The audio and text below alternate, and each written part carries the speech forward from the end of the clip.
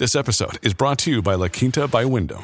Your work can take you all over the place, like Texas. You've never been, but it's going to be great because you're staying at La Quinta by Wyndham. Their free Bright Side breakfast will give you energy for the day ahead. And after, you can unwind using their free high-speed Wi-Fi. Tonight, La Quinta. Tomorrow, you shine. Book your stay today at lq.com. But we begin today, once again, with the story that has shocked Canada and is now flashing around the world. The discovery of the buried bodies of more than 200 children at the site of a former Indigenous school in Kamloops. It was an emotional day across the country yesterday as Canadians absorbed this news. Have a listen to this now. Here is Prime Minister Justin Trudeau yesterday. Later this afternoon, I'll be talking directly with Ministers Bennett, Miller, and Vandal, and with all ministers about the next and further things we need to do to support survivors and the community. We promised concrete action, and that's how we'll support survivors, families, and Indigenous peoples. Okay, the Prime Minister speaking yesterday about this horrifying story that has shocked Canada in the last few days. Let's discuss now with my guest, Rachel Blaney. Rachel is the NDP Deputy Critic for Crown Indigenous Relations in the House of Commons in Ottawa, and I'm pleased to welcome her to the show. Rachel, thanks a lot for coming on. Well, thank you so much for inviting me. Okay, this is a story that obviously is shocking, to understate it, and I guess people trying to come to grips with it. I mean, when we think of the discovery of like a mass grave, we think of faraway countries that have experienced like a genocide, but this is not Rwanda. This is not some other country. This is Canada. Can you just comment briefly on your thoughts on the reaction to this, your feelings on it? Well, it is extremely horrifying, and I think it tells all Canadians that what happened in this country and what continues to happen is a process of genocide. And what is resonating with me so much is how many Indigenous survivors of residential schools have told people repeatedly of the things that they witnessed and saw that have been ignored. And so I've heard a lot of Indigenous elders and survivors say to me, this was not a surprise to me, and it hurts that it's a surprise to Canadians. But I do hope that this opens all of our eyes so that we can see the history for what it was and what it continues to be. Yeah, I mean, if you go back to the report from the Truth and Reconciliation Commission 5 years ago, I mean, they clearly flagged that this was out there, that there were very likely to be mass unmarked graves on the sites of some of these residential schools. So in some ways we were warned that this was possible. So I guess in some ways it's not a surprise in that respect, but it's still so shocking, the scale of it. Well, it is shocking, and I hope the shock stays with people so that we can get to that next part, which is really action.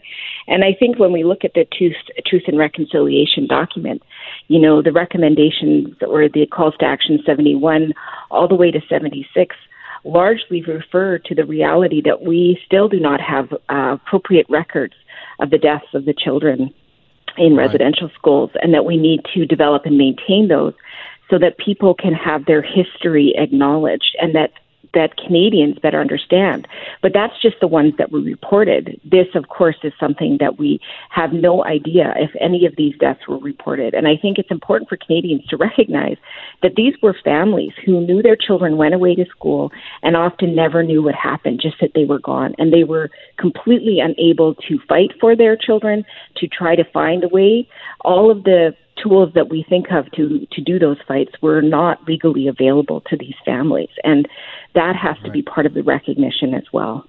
Speaking to NDP MP Rachel Blaney, of course, this is very likely not the only undiscovered site like this, tragically, in Canada. There may be others. There is 130 of these schools across the country. There had also been recommendations from the Truth and Reconciliation Commission to make an effort to preserve and protect these sites and to investigate and discover what is there. What are you guys calling for in that regard in terms of like the resources that should be made available to further investigate this?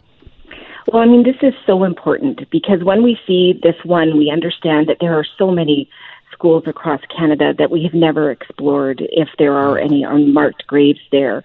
And the truth is, the last government, the Harper Conservative government, denied the Truth and Reconciliation process, the $1.5 million that they were requesting to get an accurate representation of how many unmarked graves there are across Canada.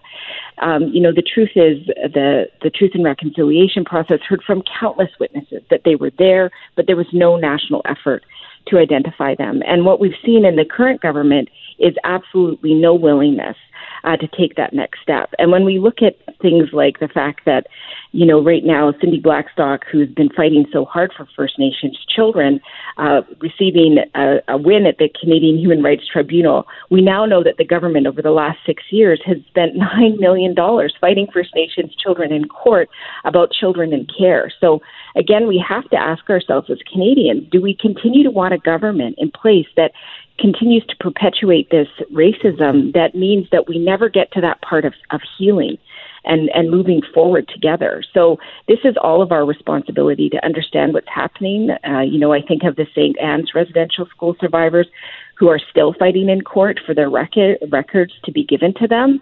And when they get them, most of them are blacked out. I mean, this is happening right now under this current government. So it still hasn't changed. Would you therefore say, I think it is, I don't know, it does seem unseemly in some ways in the light of this tragic discovery that you've got a federal government in court fighting against compensation to First Nations children that were affected by a child welfare system. You mentioned the ruling by the Canadian Human Rights Tribunal. It's been estimated that settlement could cost up to $8 billion, right? And I guess that's why the federal government is disputing it in court. Are you saying that they should drop that court case and pay that money out? Well, they've already spent at least $9 million fighting in court. So, where do we want to put those resources? Do we want to make right a system that has been incredibly offensive, where the Canadian Human Rights Tribunal actually did the work and said, look at, this is what happened. It is absolutely systemic racism, and we need to stop it. So it's this whole thing of, we always look at the dollar figure, and I respect that. It's money. We have to always look at that. But we can't move forward as a country if we keep oppressing people in our country. And that is what genocide is. And, when we find a mass grave, this is a call to action. And I hope that all Canadians join Indigenous communities in stepping up for this call to action and saying, you know what, as a country, we're just saying no more. No more discrimination to a particular group of people. We know it started since contact. And how do people address that? I think about all of these human beings in our country right now who are being re-traumatized, families, survivors of residential school, people who think of their grannies and their parents who went to residential school. All of them are just being hit so hard. And then Canadians who are being hit so hard and having that feeling of shame and hurt and not knowing what to do to make it better. If we're going to make this right, we need to acknowledge what's happening historically, acknowledge what's happening right now, and start to move forward. And the only way we can do it is if we make it right. So let's do that. Okay, following it very closely. Thank you very much for your time today. I appreciate it. Thank you so much. All right, welcome back to the show as we continue to discuss the discovery of the buried bodies of children at the former residential school in Kamloops. It was an emotional day at the BC legislature yesterday where all major parties delivered very powerful messages in the provincial legislature, including the Premier, John Horgan. Here is a short bit of that. We're a proud people. We've done extraordinary things together, but we've also done atrocious things together. And collectively, we have a responsibility to face that head on.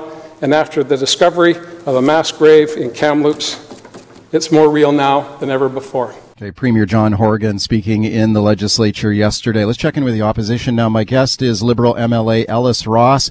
Ellis is the former elected chief councillor of the Haisla First Nation. He's running for the leadership of the BC Liberal Party. I'm pleased to welcome him back. Ellis, thank you for coming on.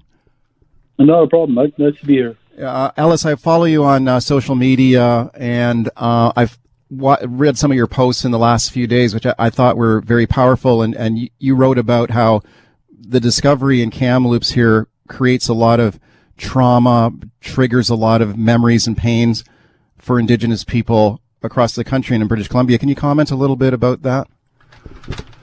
Well, it's something that is not very well known, especially with today's generation of Canadians, including Aboriginals.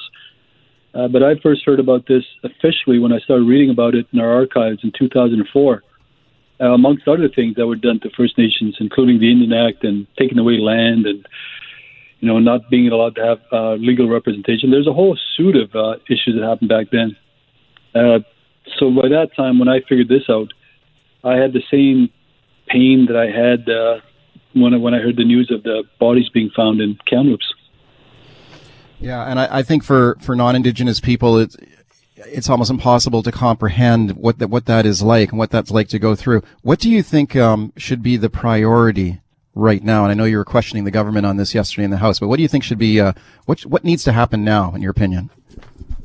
Well, I've looked at this issue, from every different angle for the last 17 years, including the aftermath.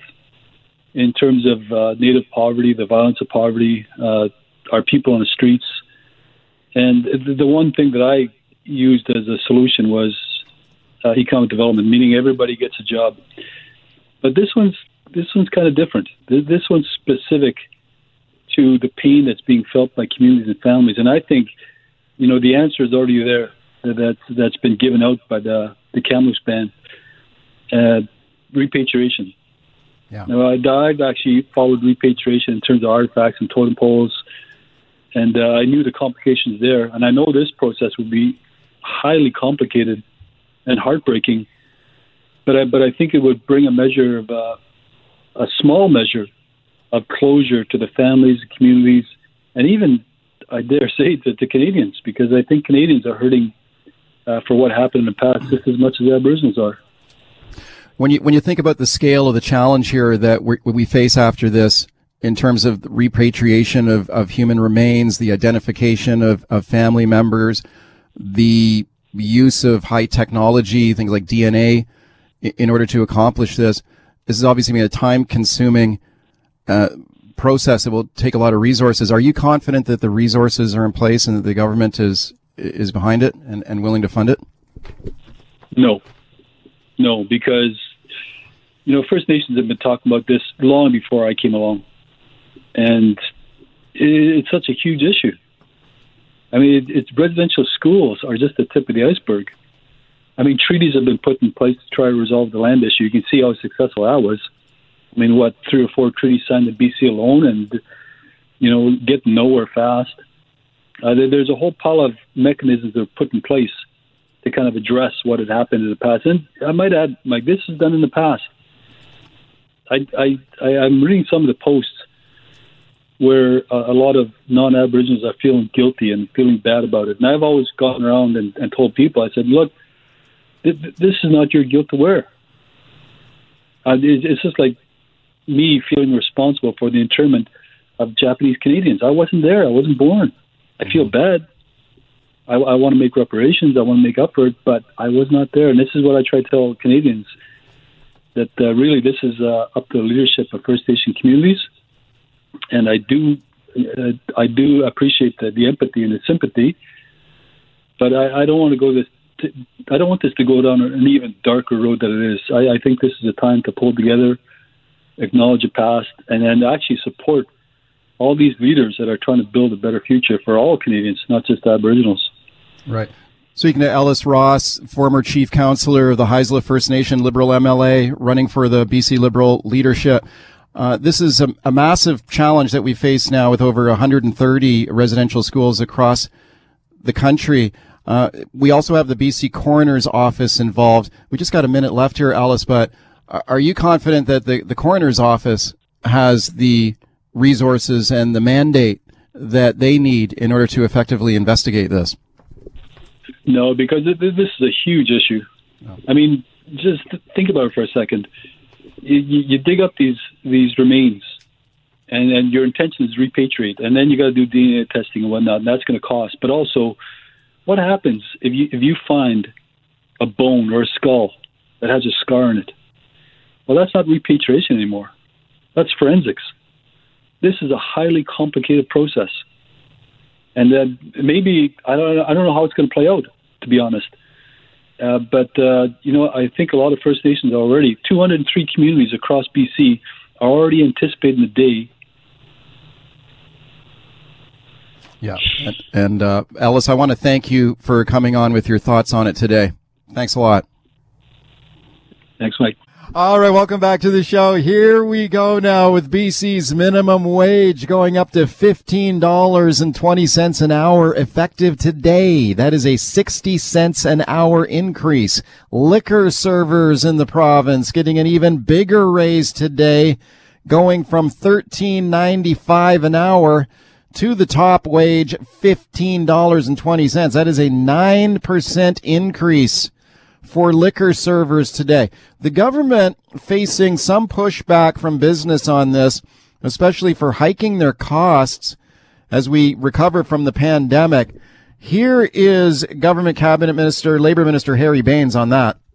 These changes are important anytime, but also especially important this year when many of BC's minimum wage earners have been essential workers during the pandemic. Okay, the minimum wage going up to $15.20. That's the highest of any province in Canada. Let's discuss now with my guest, Ian Tostenson, CEO of the BC Restaurant Association, and I'm pleased to welcome him back. Hi, Ian.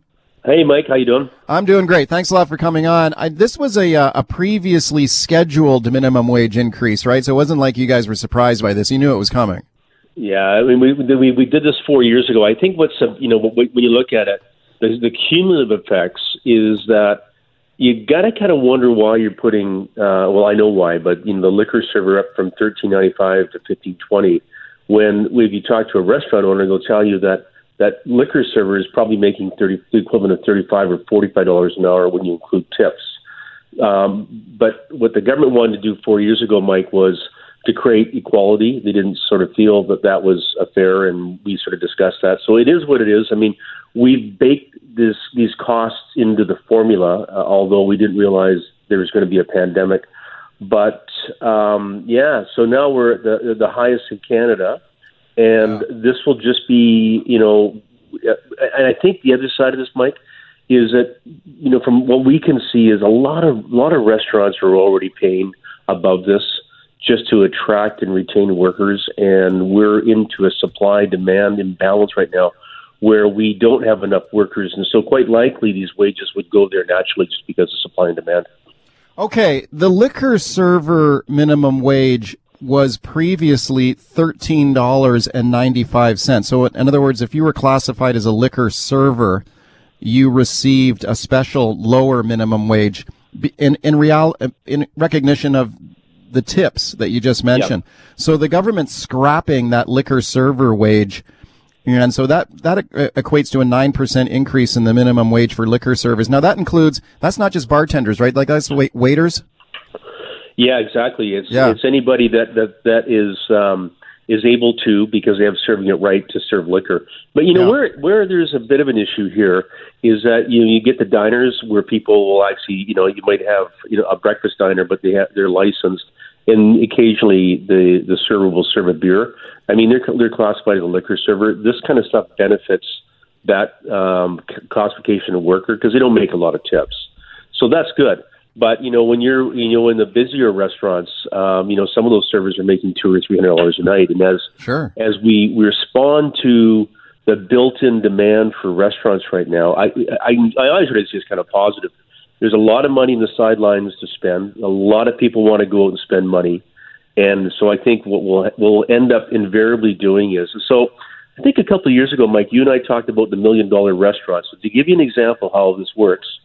On $1 million, your wages would be 30% or $300,000. So if you increase it by 8% or 9%, that's close to $24,000 in extra wages. So now your wage bill is $324,000. So to make up that $24,000, you've got to increase that $1 million up to about 1.3 or 1.4, because there's such a small bottom line return, about 4% before tax. So you're going to see. What one restaurant owner told me today, you're going to see maybe a little bit less staff, bigger sections, price increases on the menu, which I think will be tolerated. Yeah. And I think, though, Mike, the biggest issue we have right now, and this is a pandemic issue, We got to take care of youth. We are a great supporter of youth employment, but if you and I own a restaurant, Mike, and we go, are we going to hire A with experience at 15-20 or B with no experience at 15-20? Unfortunately, because we need that production, we're probably going to go with the experience, which means youth employment gets left behind. Okay, do you think they should have kept that lower minimum wage for liquor servers? Like, are you disappointed they're scrapping that? Yeah, I do. Yeah, I think I really do. But I think I would have said, look, if you are at some threshold on tips, then keep it lower, and then that gives a bit more flexibility. Because I'd like to see, and of course, this is not. This is off policy as well too, but there needs to be some consideration for Mike's Restaurant to hire a youth, because you've got training costs, and so there might be a tax credit or something to say, you know what, Mike, go hire that kid in the neighborhood, and for 2 months you're going to get some sort of break because you're going to train him. Because training wage. Jobs. Well, exactly. People hate that word, but because it got kind of abused fast, but it does make sense in my mind. Didn't we used to have a training wage in BC at one point? Yeah, we did, and it was just taken advantage of. So, but I still think that you, as a business owner, need to have some recognition and encouragement to hire inexperienced youth employees. Interesting. Okay, speaking to Ian Tostenson, BC Restaurant Association, the minimum wage in the province going up today to $15.20 an hour. You mentioned tips. Now, speaking of tips, do you think there's any danger that if people realize that, well, my waiter just got a 9% raise, so maybe I don't have to tip as much? I don't think so. I think the general public are going, they probably don't even know this is even happening. You know what I mean? They're putting it together. I think people will be, what we're seeing is people are erring on being very generous with tips. And the other thing is, too, is that, for the listeners, is that a server pays into a tip pool that the servers organize. And so if Mike is the chef and Mike is making $17 an hour, he'll benefit from that tip pool. So the server puts in a little bit of their earnings into a tip pool, and that tip pool gets paid to the non-tipped employees, and that might make a difference of $3 or $4 an hour for you. So no one should ever say that restaurant jobs are underpaid, and we want to be the employer of choice. So as much as the business owners might kind of cringe when I say this, being, sort of medium plus on wages will help us attract people back into our sector to work, because we need people right now.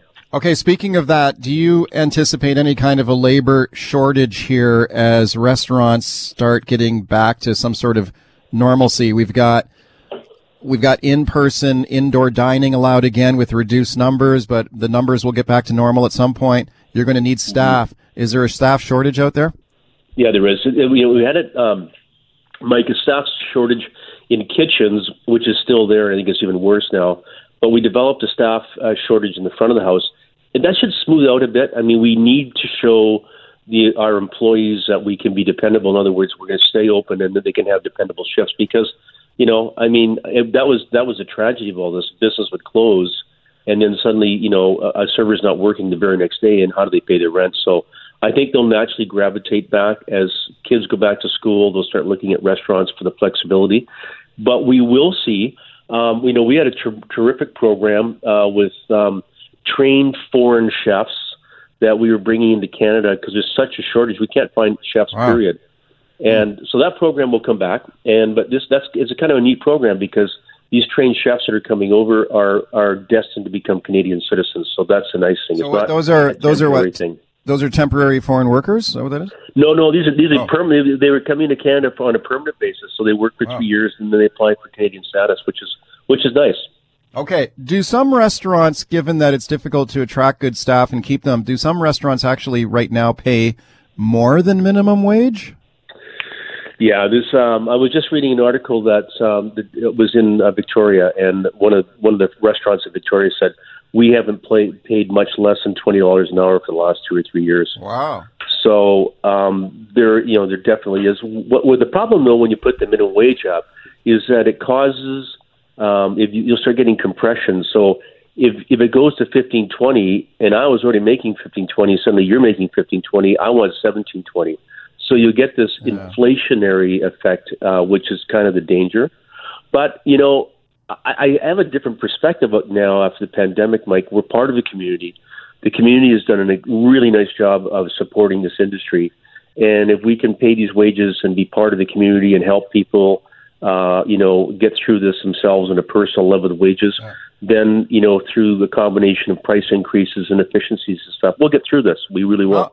How many restaurants in BC have gone under here as a result of the pandemic?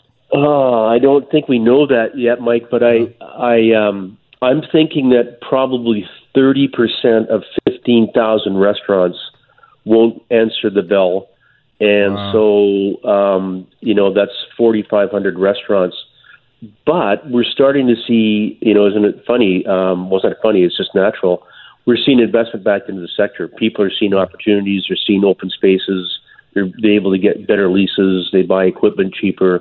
And so there's quite a bit of an investment interest in the industry right now. If you look at the United States, the industry has gone into the roaring 20s. It's gone absolutely crazy. But we don't want to do that here because, we've got to be really mindful, and we will be mindful. I always say we're going to open with passion and open with passion and reassure with safety. So it's in our best interest to go gradual and gradually sort of get back into it. And that's what the people want. They don't want crowded spaces yet. They're not ready for that. Right. Ian Tostenson, it's always great to have you on here. Thank you for coming on today. Mike, thanks always for your support. At Evernorth Health Services, we believe costs shouldn't get in the way of life-changing care, and we're doing everything in our power to make it possible. Behavioral health solutions that also keep your projections at their best? It's possible. Pharmacy benefits that benefit your bottom line? It's possible. Complex specialty care that cares about your ROI? It's possible. Because we're already doing it. All while saving businesses billions. That's Wonder made possible. Learn more at evernorth.com/wonder.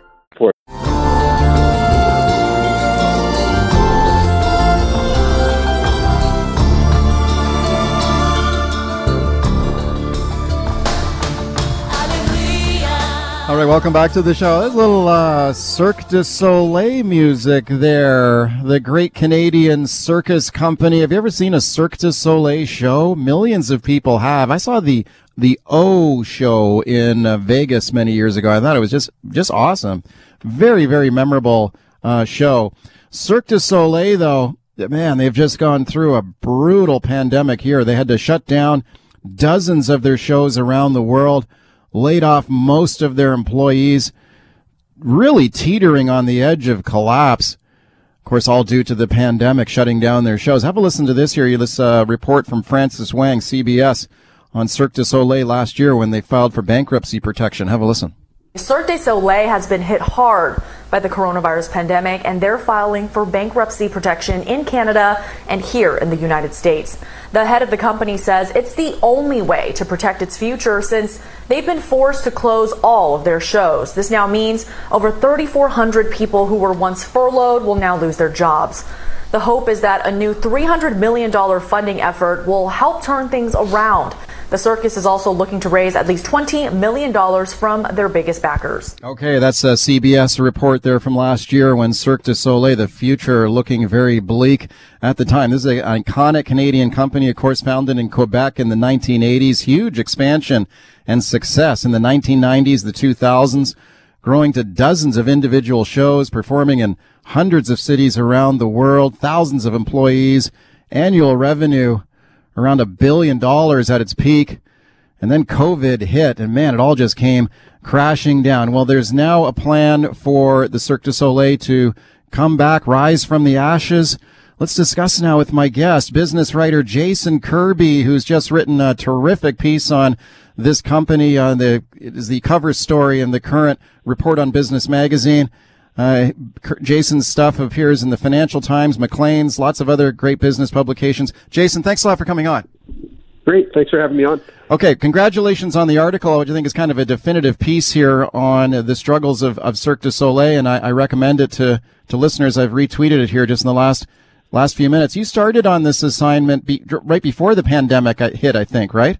Yes, it was February of 2020, and I had kind of set out to do a story on the business of creativity, and I was going to use the Cirque as a lens to kind of talk about how they, how they try and balance those two things, because it's a constant struggle, of trying to make money, but also trying to be edgy and risky and take all these risks with creativity and just basically how they would walk that tightrope, for the cliche there. But that was February 2020. Right. I went and I saw them again in March 2020, and already by then things had started to change. I went down to Florida where they had a new show that was starting, and there was already kind of rumblings of some of their shows had been affected, and people were starting to get a little bit nervous, but it still was not, it just seemed like another world that this could, we could be where we are today. But lo and behold, within 2 weeks of me being there, basically there was no such thing as Cirque du Soleil anymore. It happened that fast. And so I decided to kind of change gears and just follow the company throughout the last year as they did everything they could to survive and keep the company alive for kind of when they could come back after the pandemic. But it was a twisting long journey to get there. Yeah, sure it was. You had a front seat for it, for sure. And people may not be aware of just how big this company is. I mean, people know that it was founded in Quebec. People may be familiar with the Las Vegas shows there, maybe their most popular shows, and people go there. But man, this is a company that was operating in like dozens of countries, hundreds of cities around the world, right? Yes, with 5,000 employees hailing from 90 different countries. As you said in the intro, about $1 billion in revenue, and every month, bringing in about $100 million in revenue. And it was just. There was one of the people I talked to kind of had this great quote that really sums it up. He said, at its peak, kind of in January, the Cirque was not unlike the British Empire. The sun never set on a Cirque show. There was always a show somewhere around the world, every continent. And with that, they had just thousands of employees constantly out and about in different places around the world. They really excelled at moving people around the world and navigating currencies and visas and all that messy stuff. And then on top of it, you have the, putting on these creative shows. So it was, a real multinational corporation, probably Canada's most easily one of our most successful kind of exports. Yeah, for sure. I mean, what an amazing Canadian success story. That's incredible. And you mentioned that when you first started covering this story, it was just the COVID pandemic came out of the blue and Cirque du Soleil was riding high. When the pandemic hit, were there initial thoughts that maybe they could ride this out or survive it? Yeah. Very much so. Very much so. Well, part of it was that they, like a lot of people, thought that by the summer it would be over. So there was a sense of, okay, we're going to have to do temporary layoffs. It's only going to be temporary. We'll be able to just weather this the next few months, and then we'd be back up and running. There was one person I talked to who was an acrobat at a show in Glasgow, and she had said, she was shocked when they said they were going to maybe put off the next show until September, and that seemed so far out, September 2020, that it might be down for that long. There was just no concept. Amongst anybody, but really, amongst the executives at that point of that this would be, that they would go into what they had. It was kind of like a hibernation mode that they initially, I think, thought they'd go into. That obviously started to change, and for a number of reasons, partly because, that expansion, that growth that we've seen that took Cirque to that level, well, a lot of that was, they were carrying a lot of debt that was fueling some of that growth and fueling some of that expansion. And that put them in a very precarious position that once they didn't have that revenue coming in every night from all those shows, then you still had those interest payments that you had to make on all that debt. They were carrying like $970 million in debt. Whoa. And that, you can't go for very long. A couple of months you might be able to negotiate with your lenders, but as the summer wore on, it became clear that this was not going to be, a 3-4 month, ordeal that we would be able to get out of. it was going to stretch on longer than that. And I think that's when it started to really settle in, and that they were going to have to take much more serious extreme action. Right. And then the pandemic really walloped this company hard. Cirque du Soleil, all 44 of their shows around the world shut down, 95% of their staff laid off. And man, that must have been a bleak situation. And then they filed for bankruptcy protection. What did you think? Could you briefly explain what does that mean when a company goes into bankruptcy protection like that? What does that mean? Yeah, sure. I mean, it basically, it's a way of just protecting the company so that there's something there. So it's a way of, bringing in the courts and handling a orderly process of kind of going through, a bankruptcy filing, so that you don't have, you don't, because ultimately your creditors, you owe your money. They're at the top of the front of the line comes to date out, and you don't want to have to take any. You don't want them being able to just say, well, we want to sell all the assets right now, shut down the company so we can make get as much of our debt back as possible.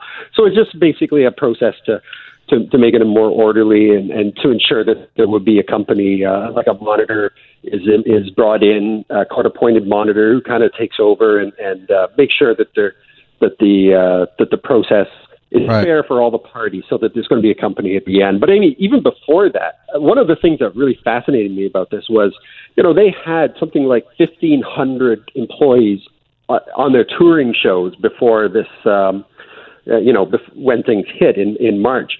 And all of those people had to be returned to like 70 different countries. And, just the logistical operations of that was amazing. They were working the phones, calling Expedia, booking flights to just get people home as quick as they could, because all of the borders around the world were starting to shut. And, in about 10 days, they managed to get everybody to whatever country they wanted to get to, except for there was a handful of Mongolians who couldn't get home because basically the government there had shut the borders to even citizens. Nobody could go in. And so the Cirque ended up putting them up in France and in some hotels until they were able to months and months later get home. But yeah, it was just you were unwinding 30 years, almost 40 years of expansion around the world in a matter of about 10 days. All right, welcome back to the show. My guest is business writer Jason Kirby, and we're talking about the iconic Canadian circus company Cirque du Soleil, founded in Quebec in the 1980s. Incredible growth from this company. It became a global leader in entertainment and filed for bankruptcy protection in the middle of the pandemic last year. And the plan now for a comeback. I recommend Jason's story on that, front page of the Report on Business magazine. Okay, Jason, so we talked about the dark days for Cirque du Soleil last year when they declared bankruptcy. I believe didn't the Quebec government step in there to help at one point? They offered a couple $100 million.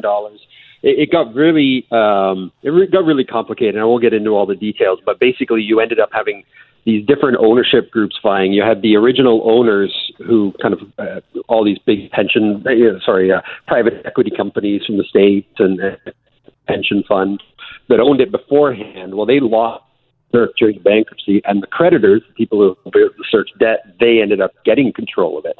So under that, the Quebec government money wasn't used. They made that offer, but it was conditional on the existing owners keeping on owning it. So you ended up coming out like in November. The Cirque emerged from bankruptcy. You had, with new owners. It still was kind of like in this holding pattern of waiting for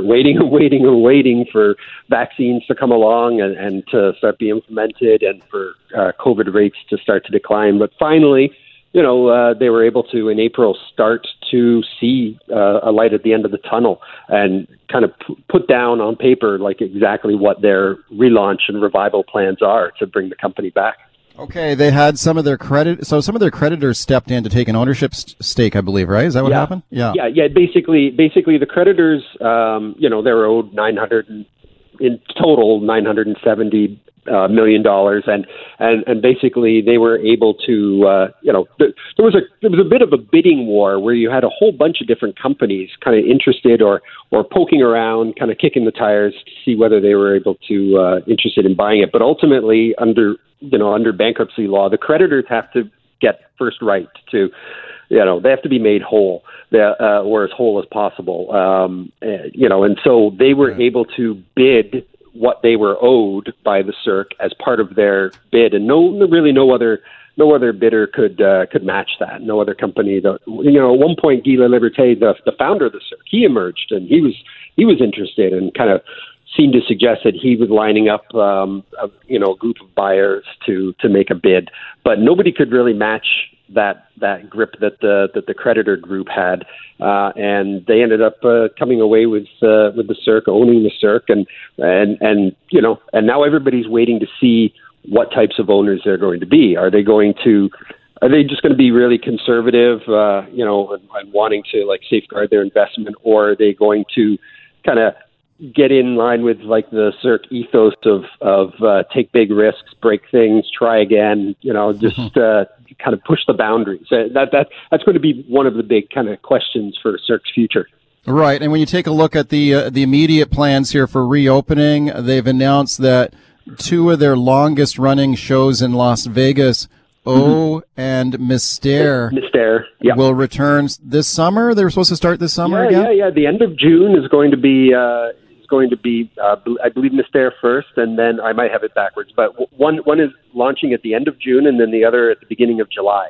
And they picked that partly because when they did the layoffs, they kept people in Vegas on staff so that they could more quickly get things back up and running again and start generating revenue. So they knew that it's much easier to kind of get a resident show in Las Vegas back up and running than to try and bring people together from all over the world to a touring show and to mount a tour on a show in a world where it's going to be a lot harder to cross borders for the next little while. You're going to need vaccine passports potentially and all these other things. So they've settled on Vegas, and they basically wanted to see what the governor in Nevada and the local council were going to do in terms of starting to open things back up, and they'd sent signals that they were ready to start opening because their vaccination program had been going well, and COVID case counts had been falling. So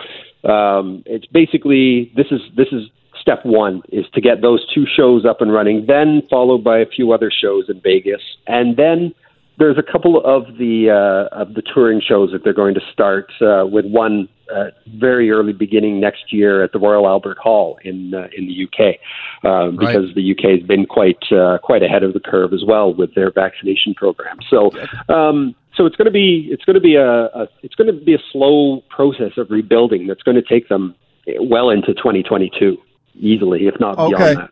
It's nice to hear that the company looks like it's going to survive here, at least in the short term. A proud Canadian company, and we continue to follow it very closely. Congratulations on the article, and thanks a lot. Thank you very much. You bet, Jason. Thanks a lot for being here.